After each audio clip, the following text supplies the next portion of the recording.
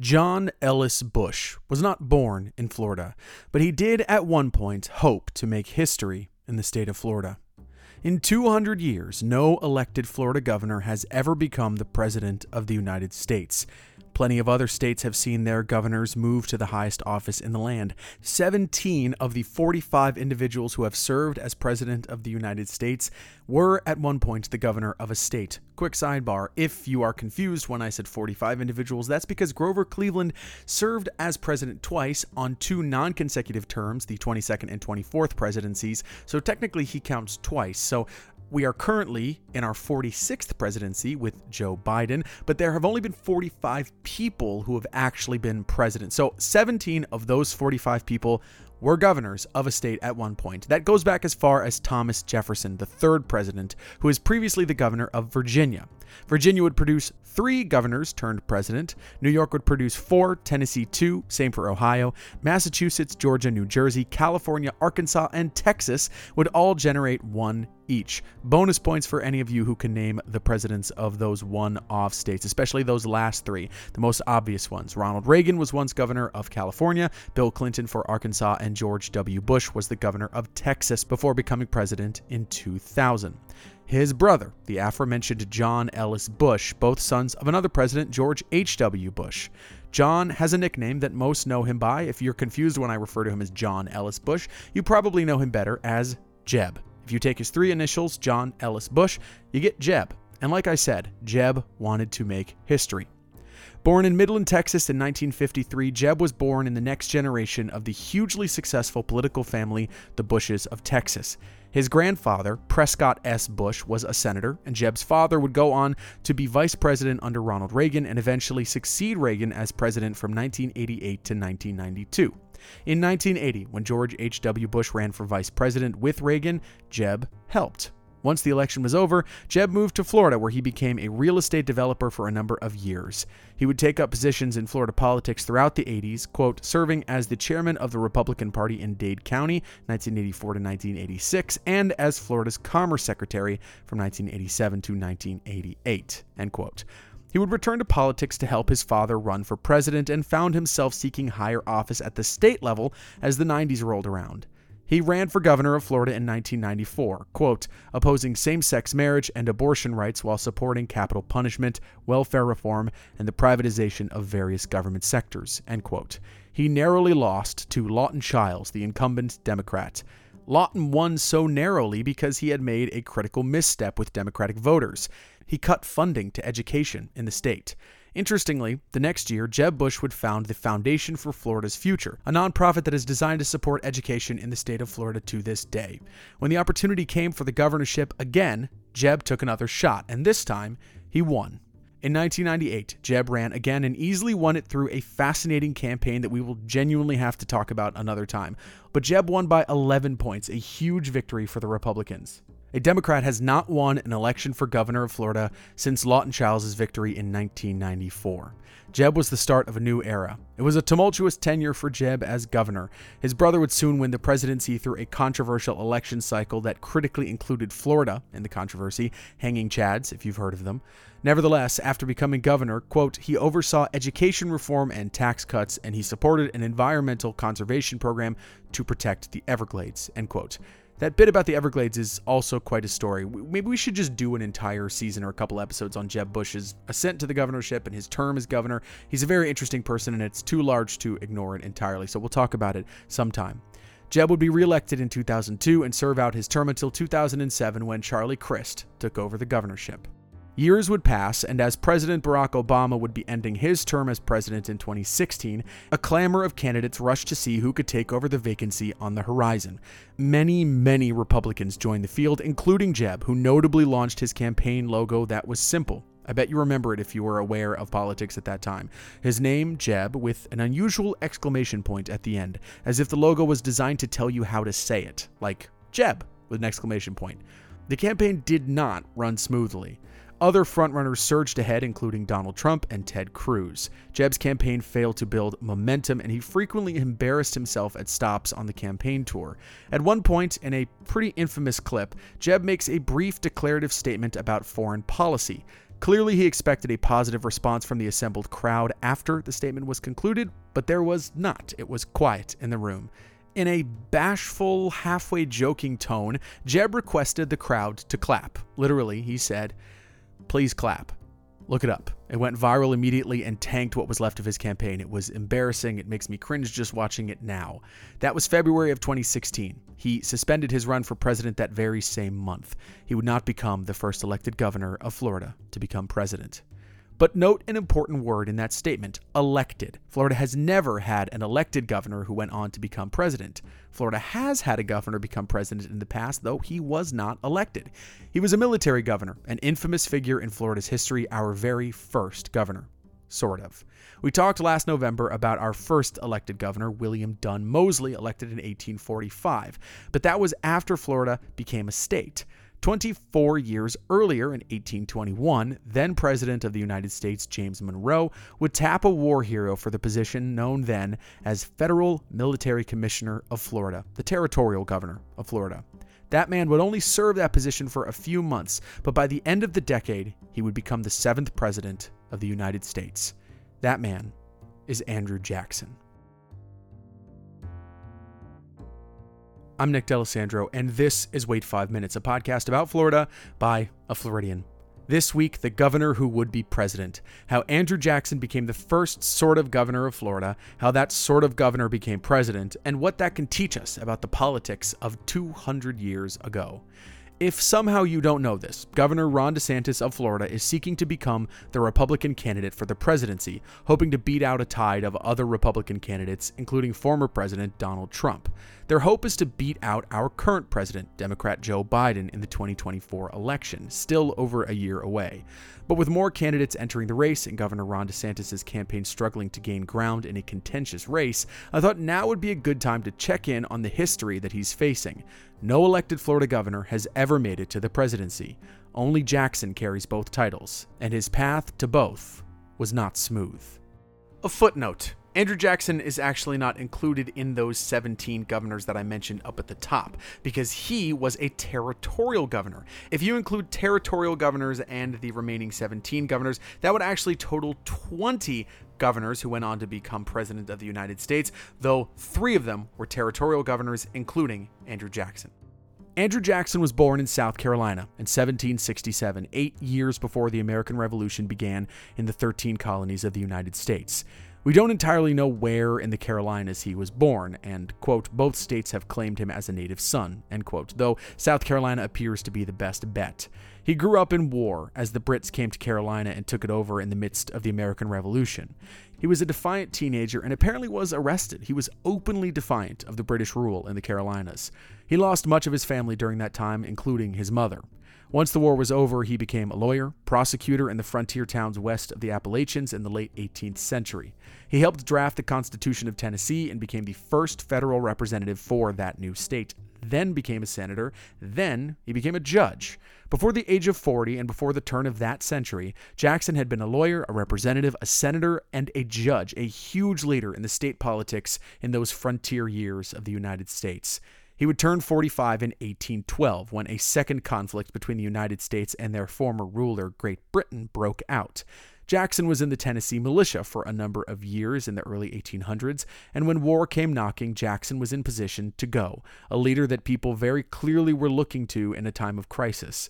We've talked about the War of 1812 in the past. A lot of how Florida became a territory of the United States is directly related to the War of 1812. Maybe we should do a breakdown of the War of 1812 again sometime, but this was a turning point for Andrew Jackson. It really elevated his public profile. The Creek Indians had become allies of the British during this conflict, and Jackson led a massive fight against the Creeks, which he would win, the first of many conflicts with the native people of this country that Jackson would be the face of. In a fascinating story, which we have talked about, I'll include a link to that episode in the description of this episode so you can give it a listen, but Jackson led an invasion into the city of Mobile, which was once part of West Florida, though now you know it as Mobile, Alabama, but back then it was West Florida. This set him up for his greatest victory of all. At the end of 1814, Jackson led a march into New Orleans, where the British had fled. The Battle of New Orleans was fought on January 8, 1815. Quote, Jackson's forces inflicted a decisive defeat upon the British army and forced it to withdraw, end quote. A treaty had already been struck between the two forces, but Jackson's victory was profound. It made him a hero of the American military out of nowhere. The political figure had become a military hero, and the rest would soon be history. But that was just the beginning of Jackson's relationship with Florida. He had obviously these military conflicts during the War of 1812, but soon after that war was over, he did something illegal, which we've talked about on this show. He essentially invaded Florida while the Spanish still ruled the state. It was deemed illegal, which prompted President James Monroe to have to go all in on the peninsula. With the conflicts between Spain, England, and the U.S. reaching new conclusions as the various wars that were happening at this time came to a close, Spain was starting to lose its footholds in North America and the New World, and Florida would need to become an official territory sooner rather than later. So he made the decision. He would take Florida from Spain in an agreement where Spain would essentially hand it over to Florida, even though Jackson had already invaded, which was pretty much the final nail in that coffin. But there were other problems. The economy of the country was struggling after the War of 1812. The military in particular needed to be trimmed down. James Monroe couldn't find an answer, and the military had to take that cut. Jackson, who was now over 50, was out of the picture. He was forcibly retired by President Monroe. Clearly, based on Jackson's reputation of a difficult personality, Monroe needed to do something to soothe Jackson's distaste with that decision, so he gave Jackson a title, Territorial Governor of Florida. That was 1821. Jackson's family was living in Pensacola, and his troops had taken up a semi-permanent residence there. Florida was on the path to being transferred to the U.S. from Spain. The only problem was crossing the T's and dotting the I's. The Spanish governor, Jose Cavalla, was there to settle the deal despite the language barrier between Jackson and the governor. There were many delays before it was all settled, travel delays, document delays, but finally, the documents were signed. The deal was finalized on July 17, 1821. The 222nd anniversary was actually just 2 weeks ago from today, on July 17th. The Spanish residents of Florida had been growing nervous as more Americans began arriving to the state following the lead of their hero, Andrew Jackson. To make matters worse, the Spanish governor inexplicably stuck around in Florida after the deal was official, which seemed to really irritate the brash Andrew Jackson. He got the deal done, which meant he could be the territorial governor. But Jackson had other things on his mind. Quote, one of Jackson's motivations for taking the position of territorial governor was to get appointments for his friends and colleagues to allow them to take advantage of land speculation and business growth opportunities, end quote. But Jackson was unable to take advantage of the opportunities that this position granted him because Monroe did not let him choose his own friends to get these positions. He appointed the people to the positions without consulting with Jackson, and that seemed to tick him off. Jackson was clearly at odds with the position. It was a real hassle to get the deal signed with the Spanish governor. Now he couldn't get his friends some opportunities and appointments, so Jackson was over it pretty quickly. This home in Pensacola in Florida was always meant to be temporary, a place to advance his position. Quote, Jackson accepted the office only on the condition that he could resign as soon as the territorial government was organized, end quote. The whole thing for Jackson was a disaster, starting with an unplanned invasion and ending with bureaucracy cutting short his plans. His departure from Florida was not in good spirits. He arrived and settled the deal with the Spanish in July of 1821. Before September, he'd be back in Tennessee, and by November, he had formally resigned. Less than 6 months did Andrew Jackson serve as the governor of Florida. So take all that in mind when we talk about him being the first. It wasn't exactly a position he took to heart. It was a brief one, basically only to advance his position and career as he moved on from the War of 1812 and his career in the military. William Pope Duval would move to Florida in 1822, and he would be the territorial governor by April of that year, a position he would retain for 12 years. The next decade would prove vital to Jackson's life. By the end of it, he would be the president. It would also prove transformative to the politics of this nation. You see, there had been 5 presidents at this point, and all 5 of them were founding fathers during the American Revolution. George Washington was the first, then John Adams, Thomas Jefferson, James Madison, and James Monroe. Now, the founding fathers were, frankly, old or dead, and a new generation of leaders needed to emerge. Fittingly, the 6th president would literally be the son of a former president, the son of a founding father, John Quincy Adams, eldest son of 2nd President John Adams. He was a Democratic Republican who ran against 3 other candidates from the exact same party, William H. Crawford of Georgia, Henry Clay of Kentucky, and Andrew Jackson. Jackson was not a typical choice for president, especially at that time. This is a quote from an article called Andrew Jackson, Campaigns and Elections by Daniel Feller, link in the episode description. Daniel writes, quote, "Where all presidents since Washington had served extensive administrative and diplomatic apprenticeships, Jackson had never held a cabinet post or even been abroad. He spoke no foreign languages and even wrote English roughly. On the other hand, his heroics as a general had a far greater hold on the public imagination than the governmental experience of his competitors." End quote. So even though the gruff persona of Jackson wasn't exactly typical for the presidency at that time, it was a new age, a new century, and those who supported Jackson believed that he was a man who could lead them, quite literally, into a new frontier. The vote in 1824 was held over the course of a few weeks, from late October to early December. The electoral votes led to a draw, but the popular vote was in Andrew Jackson's favor, but that was not enough. The electoral votes didn't quite have a conclusive result. Congress had to decide. The House of Representatives voted for president, and John Quincy Adams won. But there was some controversy surrounding Adams's rise to power. Clearly, there was corruption in the eyes of those who had supported Andrew Jackson because Quincy Adams's friend, Henry Clay, who was a candidate in the election, though he did not get the appropriate amount of electoral votes, Henry Clay, Adams's friend, was the one who seemingly allowed Adams to become president, especially in the eyes of Jackson's supporters. There was some truth to their complaint. Henry Clay was not up to be elected by the House of Representatives because he did not get enough electoral votes, and he and Adams agreed to essentially support Adams. Clay essentially had everybody who supported him support Adams. He sort of pulled the right strings to allow Adams to receive the appropriate votes in the House of Representatives. So it was shady in a sense, but it wasn't necessarily illegal, I think. It was more politicking at the time that allowed Henry Clay to influence the House of Representatives to vote for John Quincy Adams, and that rubbed Jacksonian supporters the wrong way. They called the election a fraud and began planning for 1828, when Andrew Jackson would get another chance. By the time the 1828 election would come around, Adams and Jackson were not even on the same party anymore. Despite the advice of George Washington, who years earlier warned against political party fracturing, the Democratic Republicans split into two groups.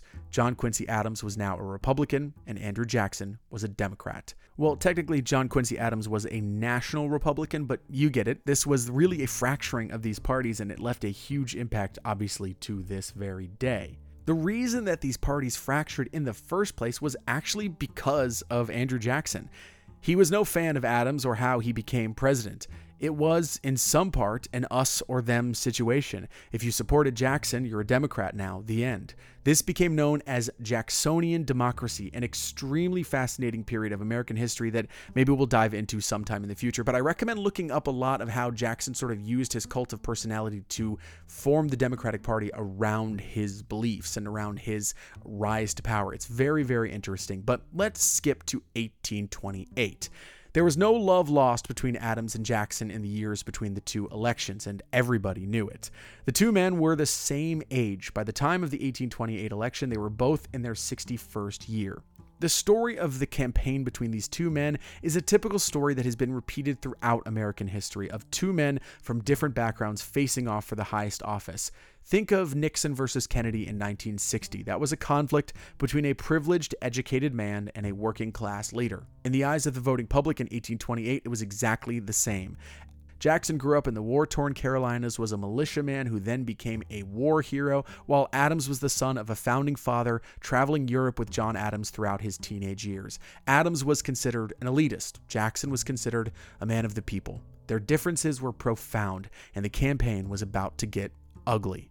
Most accounts of the 1828 election refer to the nasty quality of the respective campaigns, referring to a practice at the time called, quote-unquote, mudslinging.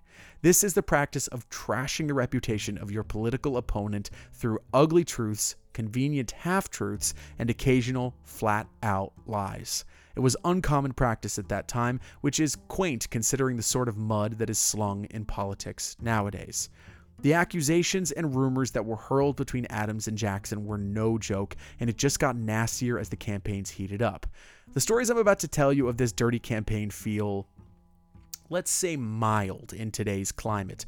Personal attacks and low blows against political adversaries is par for the course in today's politics.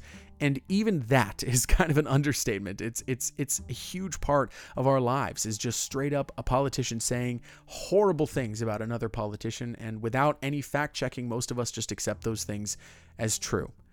The election of 1828 would involve personal insults, attacks on the loved ones of candidates, and even definitive ends of personal and professional relationships. The split in the party is one part of that. Those who supported Jackson had notable issue with Henry Clay, as I mentioned, a friend of Adams who helped him get the job as president. Henry Clay would eventually be selected as Adams's Secretary of State. The Jacksonia Democrats were not too keen on that sort of insider dealing. If Clay helped Quincy become president and then Quincy put Clay up for a position, that felt to them like it was sort of handshake behind closed doors dealings that felt a little dirty to Jacksonian supporters. In a response to the accusations of dirty dealings, Adams began pointing a finger back at Jackson. Jackson's wife, Rachel, was accused of adultery because the divorce from her first marriage was not finalized when Andrew and Rachel were married. Jackson himself was also accused of adultery during his marriage to Rachel, sort of extramarital affairs as well. It was a devastating ordeal for Rachel Adams, who would become ill and would die soon after the 1828 election. Jackson never forgot the humiliation his wife faced. He said at Rachel's funeral, quote, "I forgive all my enemies, but those vile wretches who have slandered her must look to God for mercy," end quote. What's extremely fascinating to me about this mudslinging practice is how these rumors were spread. Nowadays, the battlegrounds of political campaigns are entirely digital, social media being the place where politicians can go viral for just a sentence being spoken at a rally for anything. But this was nearly 200 years ago, and the distribution of these rumors and allegations toward both politicians was entirely paper-based. Supporters of Andrew Jackson started outwardly biased newspapers celebrating the victories and successes of their folk hero candidate and spreading their opinion about the corrupt system that they saw put John Quincy Adams into the presidency. Quincy's camp had a different method, and it's pretty brutal. They are referred to as coffin handbills, which is a pretty metal name if you think about it, but it's an accurate name for what they were. They were referred to as coffin handbills because they included images of coffins right along the top. The most famous had 6 coffins right across the top of the document. These 6 coffins referred to 6 militiamen who Jackson allegedly executed for mutiny back in the War of 1812. Jackson was known for being a pretty draconian leader, dealing out punishments that were notably cruel and severe. In particular, the treatment of the persons that he and his family enslaved was notably egregious. I won't get into the details of it this week, though we will at some point talk about the enslaved persons that Jackson hurt. They are stomach-churning details, to say the least. This was true as well while he was a military leader. In 1814, a number of soldiers were considering desertion as the war dragged on. These 6 men were then court-martialed by the order of General Andrew Jackson for their crimes, with desertion being akin to mutiny. It came to a head a few months later. Quote, "His 6 mutineers were shot kneeling on their coffins before 1,500 troops in Mobile, Alabama on February 21st, 1815, end quote. I want to correct that source, actually. That document that I'm pulling this from, I'll include a link in the episode description so you can read about the entire escapade of these men that were executed, but it says Mobile, Alabama in 1815. Mobile was in West Florida. Just a slight correction for the record. But this wasn't an isolated incident. Jackson would punish, sometimes with death, soldiers under his command throughout his military career. They also pointed out in these coffin handbills that his brutality extended to enemies as well, where that bloodthirsty habit made him a hero to the American public, but at what cost? In the mind of the Adams campaign, they were accusing Jackson of being a barbarian, rather than the noble hero that he was made up to be. The coffin handbills had those notable 6 at the top, but more handbills would focus on the life and career of the men killed by Jackson or killed on the order of Jackson, insinuating their general innocence and highlighting the cruel punishment by Jackson. Some of these handbills would just have tons of coffins on them. There would be the 6 at the top and then a line of like a dozen more from another incident of men that they were accusing Jackson of having murdered. It was a pretty intense political campaign, basically saying the blood of these men is on the hands of Andrew Jackson.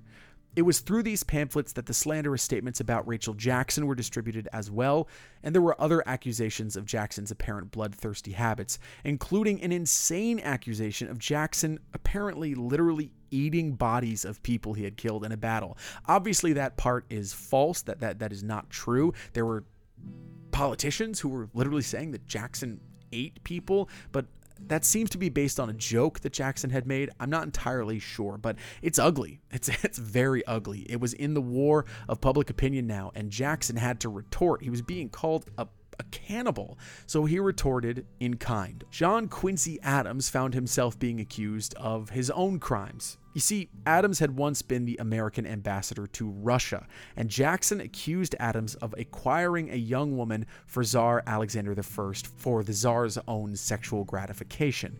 This doesn't appear to be true, an exaggeration of the truth, perhaps, but again, it's an ugly accusation to throw, quote, along with another accusation that Adams built a billiards table for the White House using taxpayer money, end quote. So let's tally up all these accusations: adultery, cannibalism, sexual favors, butchery, conspiracy, and misuse of public funds. That is some ugly, ugly stuff. Only a handful of these pamphlets still exist, around 30, but the legacy of their purpose in these campaigns remains. Mudslinging and the coffin pamphlets were just the beginning of how our politicians would treat the run for the presidency. Jackson won 55% of the vote, a devastating loss for John Quincy Adams, and a huge sea change for the country at large. For the first time, neither a founding father nor the son of a founding father was president. The newly divided political system in the United States seemed to strongly favor these Jacksonian Democrats, and Jackson would serve 2 terms as president, the first and only leader from the state of Florida to serve as the commander-in-chief. But John Quincy Adams' accusations throughout his campaign, though occasionally unfounded, would prove somewhat prophetic.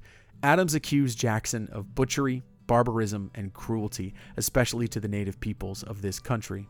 This would prove frighteningly accurate, as Jackson's legacy to this day is that of scandal and genocide.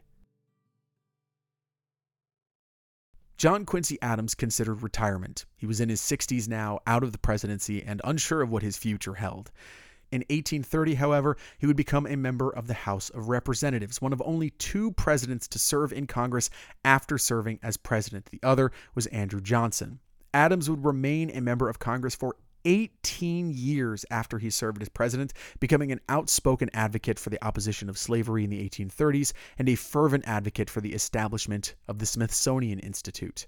He died after collapsing during a vote in Congress at the age of 80. He died of a cerebral hemorrhage. He was voting in Congress when he collapsed and died 2 days later. Pretty remarkable. A remarkable life, to say the least. He is a fascinating figure, though he doesn't have much of a connection to Florida, so we don't really have time to talk about him more, but I feel it's due noting an interesting figure in the form of John Quincy Adams. He was a continued opponent of Andrew Jackson throughout the remaining years of Jackson's presidency, as Quincy Adams served in the House of Representatives. John Quincy Adams, fascinating figure from beginning to end. As for Andrew Jackson, we have so much more to discuss about him. This is not the last time we will speak about the man known as Old Hickory. I have long wanted to talk about him in depth on this show. I kind of wanted to do a whole mini-series on him this summer, but I had to delay those plans because there's a lot to talk about in the state of Florida, current events that we had to focus on, but I feel like I would be remiss to not talk about Andrew Jackson. There is so much to discuss, and this is just the beginning. His time in Florida and his time as president is intrinsic to the history of this state and this country. So rest assured, we will spend a good long while on Andrew Jackson over the next few years of this show. I feel like I haven't gotten to properly focus in on him, and now I think is the beginning of that. You know, last week was the 5-year anniversary of this show, and I think a new project that the show is going to take on is who exactly was Andrew Jackson. We may never run out of things to discuss. His life was vast, and the impacts of his career last long after his death. But for now, it's important to note this turning point in his career. For a moment, he was Florida's leader, and it gave him an opportunity for political leadership that would lead him straight to the presidency, where he would change the fabric of our country forever. No one has followed him in those footsteps. Some have suspected that Governor Ron DeSantis could be the second, but only time will tell. We're going to talk about that a little bit more next week. We're going to talk about DeSantis' campaign for president because it has been a fascinating one, to say the least. But For now, for better or for worse, the only Florida governor turned president, the only man who has carried both of those titles, is Andrew Jackson.